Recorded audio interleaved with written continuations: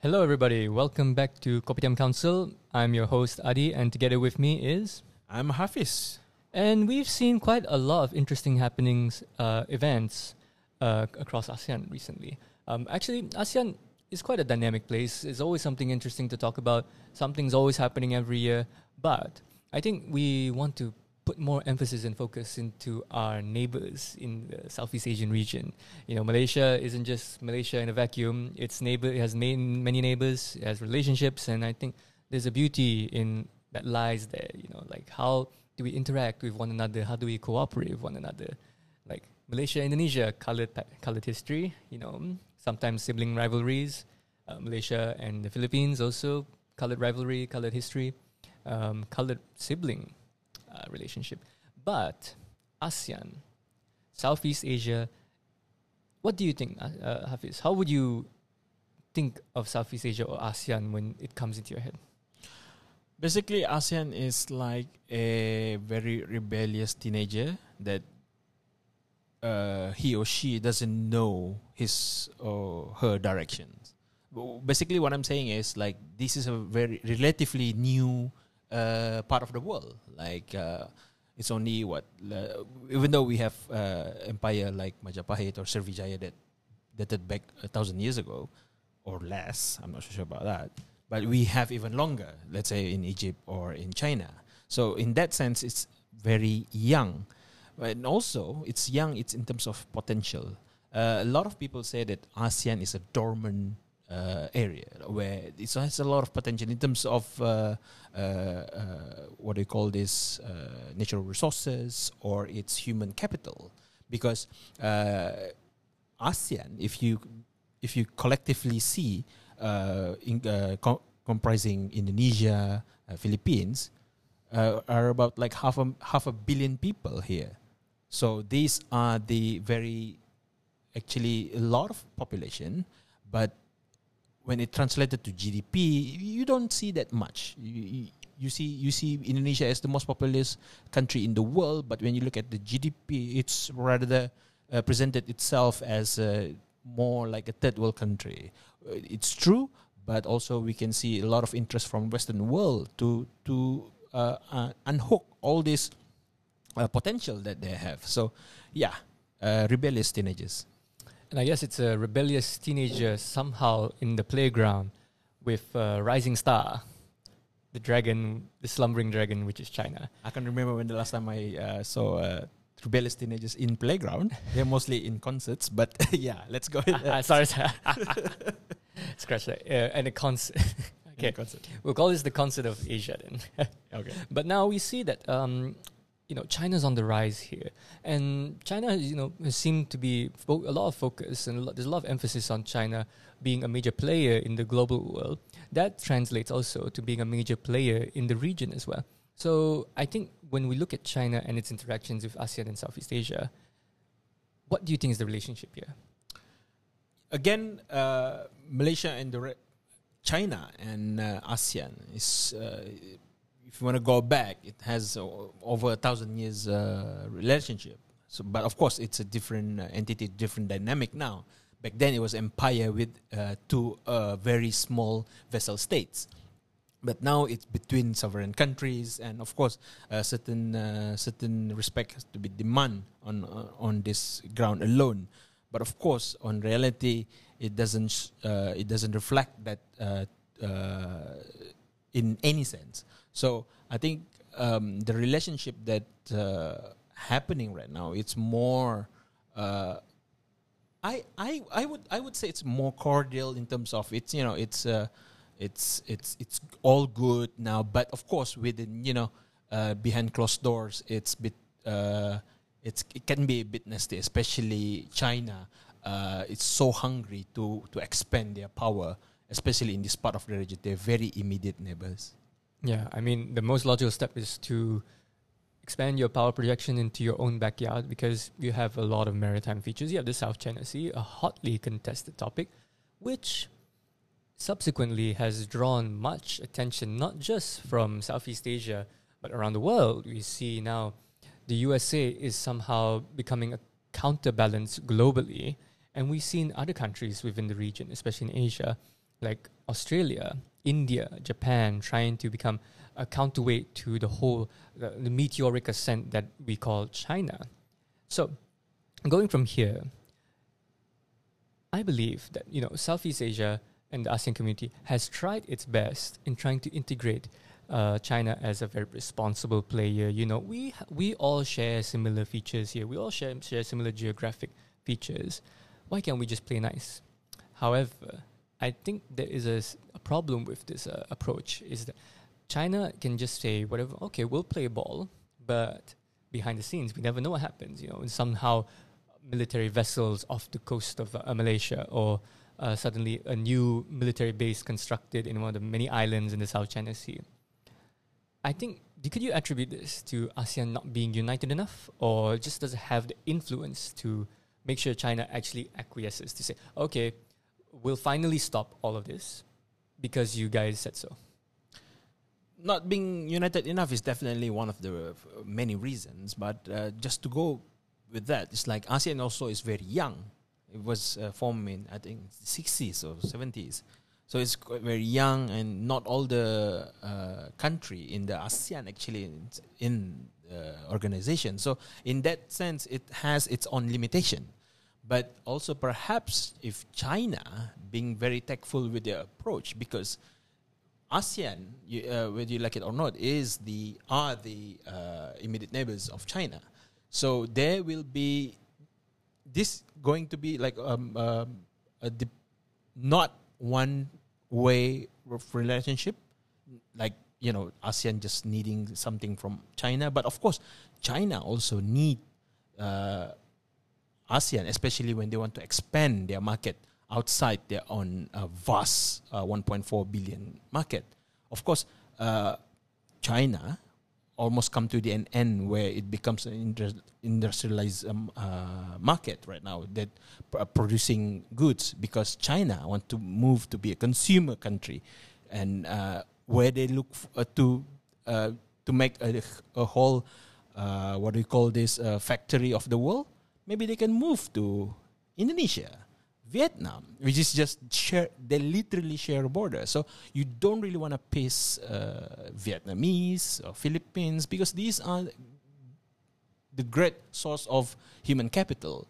And if China want to look forward and be more forward thinking in terms of its approach in its foreign policy, first thing first, do not piss the ASEAN, even though at this point, when we look at merits, none of us can beat China in any sense, military, economically, financial, whatever. No one. But China has to remember it has a lot of future, and with not just ASEAN, but other foreign powers also lurking behind, eager to step in when something is very come to their opportunity. I guess you can say it's a balancing act between both the leadership in Beijing and ASEAN countries. However, it's hard to imagine that ASEAN is the Southeast Asian markets, right, are very closely integrated with China's orbit. The gravity of China is just so vast that you cannot sustain an economic model now without doing some kind of business with China. The businesses, such as imports, exports. We've seen a lot of countries thrive because of the willingness to engage in China's market. So I guess trying to divorce ASEAN from China would be a very catastrophic in terms of economic models for ASEAN, since we're so closely rooted. It's almost like we're bound together in a way. I guess just trying to navigate the knotty relationships between both the individual countries and China itself. However, instead of just keeping this within ASEAN, but open it up to Southeast Asia, America has always been one for trying to contain China. We've seen with President Trump, Donald Trump's approach to China was quite belligerent in a way. It was very trying to protect American interests at the expense of engaging with the Chinese market, despite China also being closely integrated to American markets as well. But now we see President Biden performing a containment strategy by reviving the Quadrilateral Security Committee, which is an alliance, sort of like a security alliance between America, Australia, India, and Japan, just to make sure that China is contained within its backyard and not being able to project itself enough. But so, why do you think that they are so threatened by this? I mean, it's almost seen as almost like a Cold War scenario where where the NATO powers were trying to contain the Soviet Union, but that was on ideological grounds. But China, what's changed here? But before that, I think it's important that we need to establish the fact here that ASEAN, I think, is the best way to combat China encroachment within this area, because I understand where United States or Biden coming from, that's to want to revive the India, Australia, and Japan to safeguard this region. But I think it's they want to rely on this because these are very powerful nations as well, like India, Japan, and Australia, very rich country. But also, I think these countries, especially led by America, should empower ASEAN countries so that they can defend themselves. Because if you want to talk geopolitics, we are here. We are physically here. So anything, we are the first one that will get the impact of China's wrath. So Australia is down there. India is on the other side of the ocean. Japan, very close, but they're on their own thing. We are the Southeast Asia where the net 9 dash line is, all the contested territories. These, I think, as much as they want to rely on surrounding countries' power to equal China, they also should invest on ASEAN and China right now, because they were thinking like, hey, everyone hating us. For China, this is like a zero-sum game. Like whether they do something or not, they can end up being hated or being demonized by Western powers. Did the Chinese hack the American election? Maybe they did, maybe they don't. But some say it's the Russians. Some say the Russians helping the Russians to do so. But is it true? So you see, like even things like that, China gonna get the bad news because they're principally not in agreement with America. And to make it worse, Biden just mentioned the other day to poke to China that wants to provide temporary like a residence to Hong Kong in America. So these are the things that like America wasn't even the colonial powers that involved in this. It should be Britain that offered that, but you come in here just in spite of China. So all this unnecessary move just to tease Xi Jinping to like, oh, you really want to see my power, bro? You really want me to fuck up with the Philippines? The Philippines very good with America, so you can see all this dynamic shifted, and the next thing we know, Taiwan gonna pay the biggest effect from this, because they just few kilometers away. I mean, it's interesting to note that it's good that you pointed out that it should be the empowerment of ASEAN countries to resist China. However, I think this is not the first time that America has employed this kind of strategy. They've done so in decades prior. However, when you mentioned that Xi Jinping can flex when he needs to, it's already been proven that China has the capacity to do that. Let's look at them individually, okay? Japan, very closely related to Chinese markets. Now we've seen Japan expanding a lot of its commercial activities within China, manufacturing. India, also not as much as related, closely tied to China. But however, trade from Asia still makes up a significant amount of trade within India, enough that maybe it's not wise to risk it. Australia definitely is very pro-American in this regard, having put in place all these kinds of protectionist policies, all that. But it's still, much trade still emanates from China. So they can get together as much as they want, but bilaterally between China and each member, doesn't translate into action for the community itself, or like the security community as a whole. So in a way, China is still able to push its weight around here and there. And I think at this point, at this current juncture, it's nearly impossible to unseat China's position, first militarily, because of its, the military hardware that's already in place that China has developed has gotten to a point where its projection of power, its missile range system already, is able to intercept anything almost up to the coast of Malaysia. That is very sophisticated technology. And the deeper you go, closer to China, the more sophisticated and the more advanced it gets. So militarily speaking, very impossible. Unless, nuclear weapons is somehow part of the equation, but I doubt you can have any moral justification for that. Economically, we've already discussed, all these members already of this American alliance are very, very integrated to Chinese markets. So it's very hard to say that, China is really not going anywhere in this regard. But you, Hafiz, mentioned that these countries empowering ASEAN countries. Now, we can call this soft power. And soft power could be such as the export of culture. You see in from Japan's side, we import a lot of their pop culture, anime, all that kind of stuff. India, Bollywood movies, all these Indian movies that are imported and popular, especially in Malaysia. Australia, definitely a place for gainful employment for Malaysians. Malaysian elite's backyard. But we see that this is the capacity that they have, the power that they wield.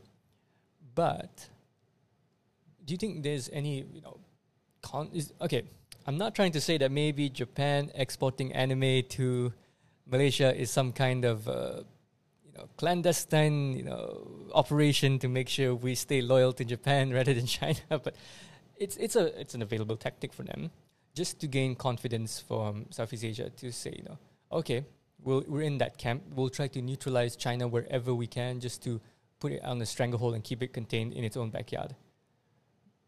I think from here is it really wise to keep on poking and prodding, given the evidence that we've had so far? Yeah, so you mentioned about soft power, right? So I think it's very important that we establish there's a variety of form of soft power. So, like you said, Japan is with its own arts and entertainment. Korea even have tech, right? I think all of us have LG or Samsung TV at home. We have India with the spices and the film that they produce, and a lot of things. Superpower, soft power. I mean, but here's the thing: China play their soft power in terms of financial institution. They are the front. The frontier of cryptocurrency, for example. Most of the cryptocurrency miners are in China, and by just one decree from the king of Xi Jinping, they ban cryptocurrency miners to a certain extent, and they have to destroy that. So the whole industry can be at risk by just one person or one country, for example. So I think China has found a better or more powerful soft power rather than just some Pokemon or biryani rice with papadum on top. These are the superpower. These are the soft power that people in 21st century cannot ignore. Things like fintech, things like social media. We all know they have their own ecosystem there. They don't even interact with the rest of the world, and it's crazy how it can sustain itself over the years. And I'm not surprised if it's taking place in other places. So, as much as other people other country can provide an equal power to China's soft power, but also there's no one matching China financial soft power. We can see this in Sri Lanka, how China basically owns Sri Lanka now. China basically BFF to Indonesia right now.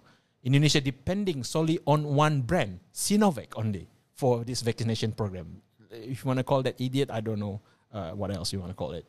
And they, of course, certain countries in ASEAN, like Cambodia as well. That that's Cambodia is a different topic for a different day, but you don't want to go into that. But what I'm trying to say here, soft power of China is something that not even America can match. So going back to my argument that all these countries surrounding South Korea, Japan, they need to empower ASEAN so that it becomes like a frontline defense to the rest of the world.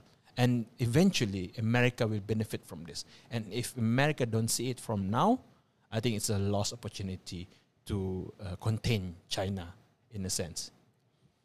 I think you can only help a country so far. I mean, recently, I've just read this report where I think it was the Japanese, some Japanese authority or some kind of entity in Malaysia was basically lambasting Malaysia's treatment of the whole COVID pandemic, saying that, the procedures that are in place are lackluster. It's horrible, and to gain that kind of criticism from, Japan, Mahathir's, previous prime minister's favorite place in the world.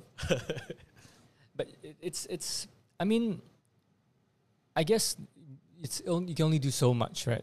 How much money, how much soft power can you pump into a country until they actually listen or they are a bit more receptive to your message? We've seen already that Mahathir was, and this is very dependent on leadership, isn't it? Mahathir was anti-China, while his predecessor, Najib Razak, was very much staunch supporter of Chinese investments. So you see, there's two ways that they looked at it. Is that let's say imagine China like a ravenous wolf. In Mahathir's approach, he would say that it would be unwise to goad the beast even further. But then for Najib, right, he would say that we imagine the snarling animal a friend and extend our hand to it, right?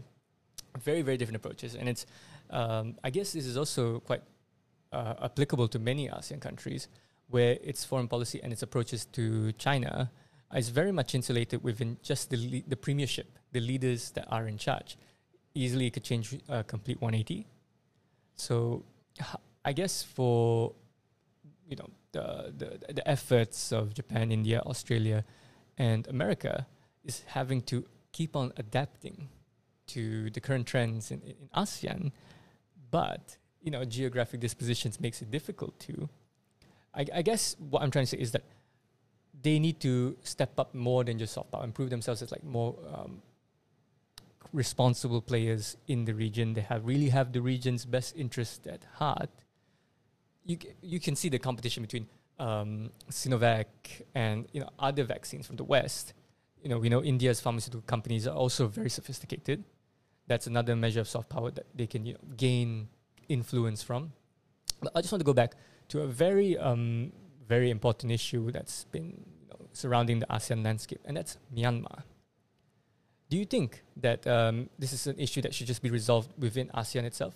Or do you feel that these countries could see this as an opportunity to become responsible stakeholders in peacekeeping and making sure that Myanmar is, the people of Myanmar's welfare is considered? I don't think any country or ASEAN, in that matter, could in a way deal a better cut from this whole situation, because first of all, Myanmar doesn't even listen to I think UN, I guess, for their recommendations, and as much as America would love to intervene in a lot of Middle East countries for their undemocratic practices, I think this is time to walk the talk by President Biden, to actually condemning outright whatever that is being done to especially communities like Rohingyas and the political prisoners, Aung San Suu Kyi, or even the closure of parliament to practically stopping democratic process from happening. So these are very blatant activities that are being done in Myanmar that don't really get much attention from America, because we all know America only pay attention if you have oils.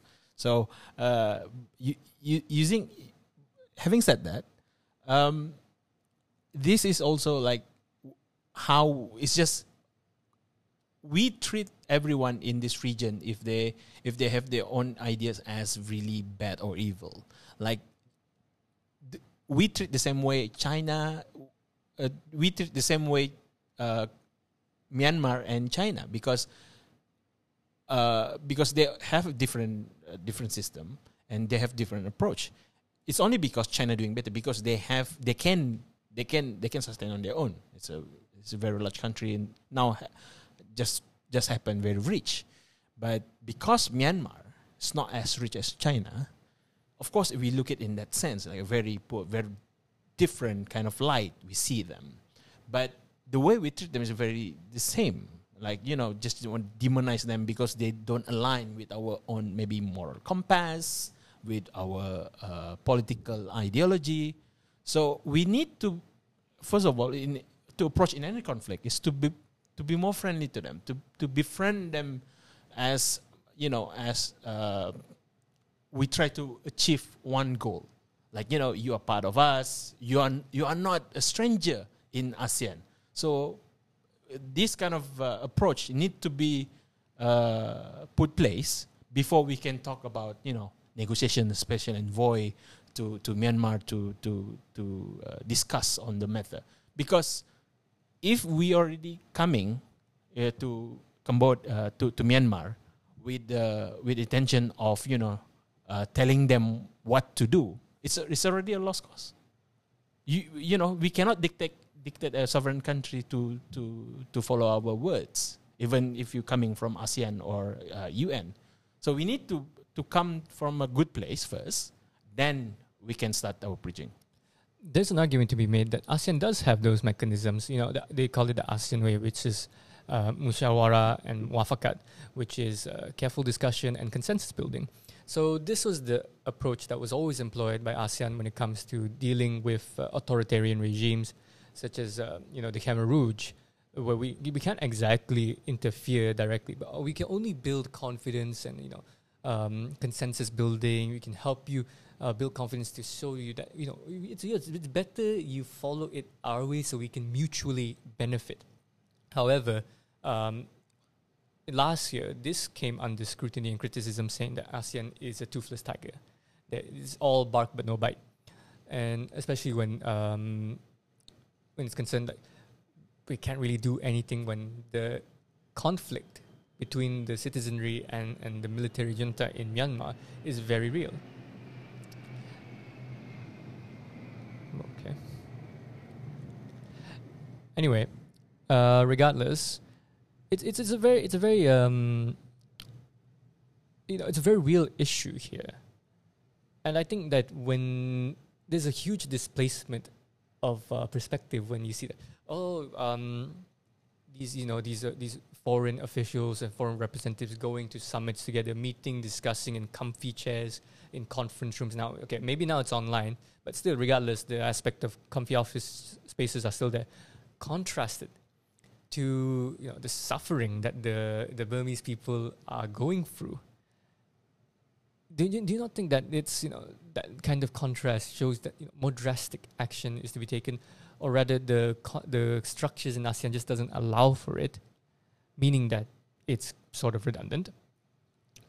Which is why I'm trying to say that maybe the quadrilateral community in Australia, America, Japan, and India may have a chance to play a part here, because these are more powerful economies here. Relatively speaking, they have more influence. They have a lot more soft power to hamper down on Myanmar. And we know, of course, there's going to be in competition with China, since China's already has Laos and Cambodia under its orbit somehow. But what I'm trying to say is that could they do something? Could they make up where ASEAN seems to have floundered here? Definitely, but of course, like I said, the helping friend approach is a must here, because any other foreign powers that come into the table of discussion will make it even more even more risky to achieve such resolution. That's why I said this country should countries like India, Australia, and Japan could play like a second, maybe like an assist to ASEAN country. ASEAN should be the front page, the frontliner of this conflict to deal with Myanmar. And this, like you said, it's a real suffering down there for the Burmese people. So, and of course, financial aid could help greatly in Myanmar right now. So, if this country, through ASEAN, so Australia donating or India donating through ASEAN and combine all together, just accumulation of all these aids from America and Japan through ASEAN, that would give some kind of leverage when the special envoy of ASEAN go to Myanmar to discuss certain things. Because as much as you want to be, all talk and all heads and no kettle, it's just like, we're gonna post sanction on you. We're gonna ban travel on certain all these nonsensical things to Myanmar rather than helping them. Actually, okay, we understand and then you maybe start helping them. Then maybe you can soften Myanmar on that side, because as much as we hate the dictator at helm in Myanmar, but we also need to think at the same time, thousands, millions of people in Myanmar that's suffering right now. So as much as also we think that, there are NGOs on the ground, there are international aids to do. No, you as a sovereign country collectively must help as well, not just imposing sanction whenever it's please you. Yeah, I guess a more indirect approach with ASEAN at the forefront, with an empowered ASEAN, is what you're trying to get at here. But I fully agree. At least in the way ASEAN has, needs to be able to conduct its affairs with some more leverage and weight.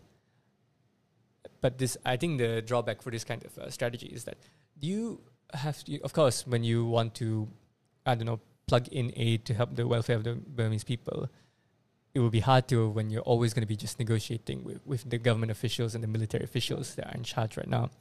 But on that note, I guess you can see a lot more revitalized interest in making sure that Australia, Japan, and India is trying at least somehow playing its part in the development of ASEAN, to show that it's not just China. We're here as well. We're here to counterbalance China, because I'm pretty sure a lot of ASEAN countries, the leaderships in ASEAN countries, cannot be too reliant on one entity. Like let's say the leadership in Tokyo, Shinzo Abe has made a lot of conscious efforts to make sure that this unity sort of crystallizes more fervently. But I mean, it still goes back to seeing China as like this boogeyman character that we have to slow down their advance. If not, it's a detriment to everyone at large. Now, I feel like this is kind of can be seen as a very Western-centric narrative here, that because America has a potential of losing its hegemonic status over the global world, would you welcome China's, let's say 20, 30 years down the line, America somehow stagnates and China suddenly emerges as something more powerful than the Americans? How would you react to this here, Hafiz? I think it's inevitable that China becomes superpower one day, surpassing America. That's a fact. But also think, your question is like, how you see this, right? So I think I'm not fond I'm not so keen on CCP, but as much as I don't like it ideologically, but practically, I think it's a good thing also. Because China, as a nation, as much as we hate their political ideas or whatever that derive from that, they are very sensible people when it comes dealing with economy. So they invest in certain countries, and they are one of the first countries that actually donated vaccines in ASEAN. So as much as, that's humanitarian aid right there. So if you want to see China evil as a superpower that try to dominate everyone in this region, I think we should look at a different side of China as well and take advantage from that. Not as, to demonize or to defeat them in a sense, but to, make it a more win-win situation rather than just like, oh no, you're bad, we sided with America, you're bad, you sided with America. Stop that rhetoric and work and start judging China based on its action rather than what US telling us what China is doing. I guess it's very hard to do that as well, considering that China has quite a lot of strikes against it, with ethnic cleansing in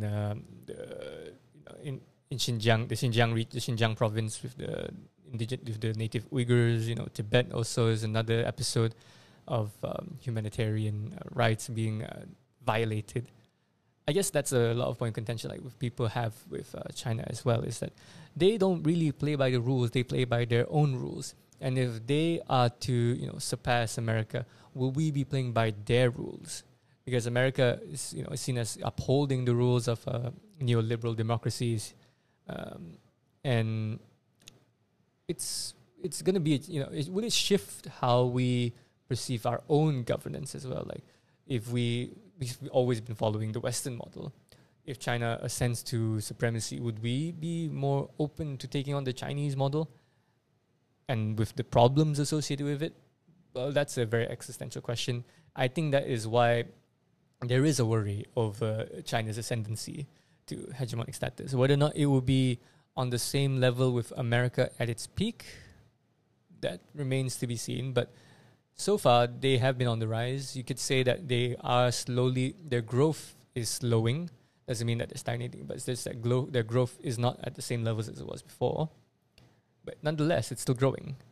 And some can argue that after China, it could be India's chance. Or vice versa, India first and China, or China first and India. I guess this is just a overview of how things never really last.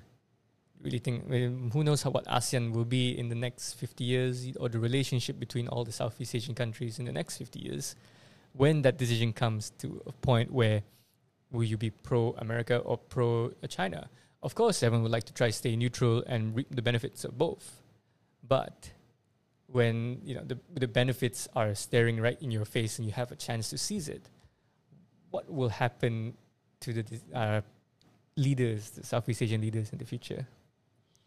I think for Southeast Asian countries, I think it's as much as we're accustomed to Western democracy now, because America has been super powerful so 100 or 200 years.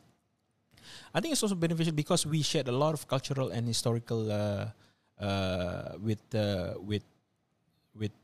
China. So we may not in the same page in terms of our political ideology, but a lot of things that we have in common as well.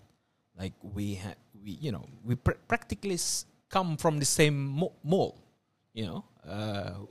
Our ancestors came from the great big land right over there in China. So I think this narrative is worth to be put forward as a narrative that would bind all us together.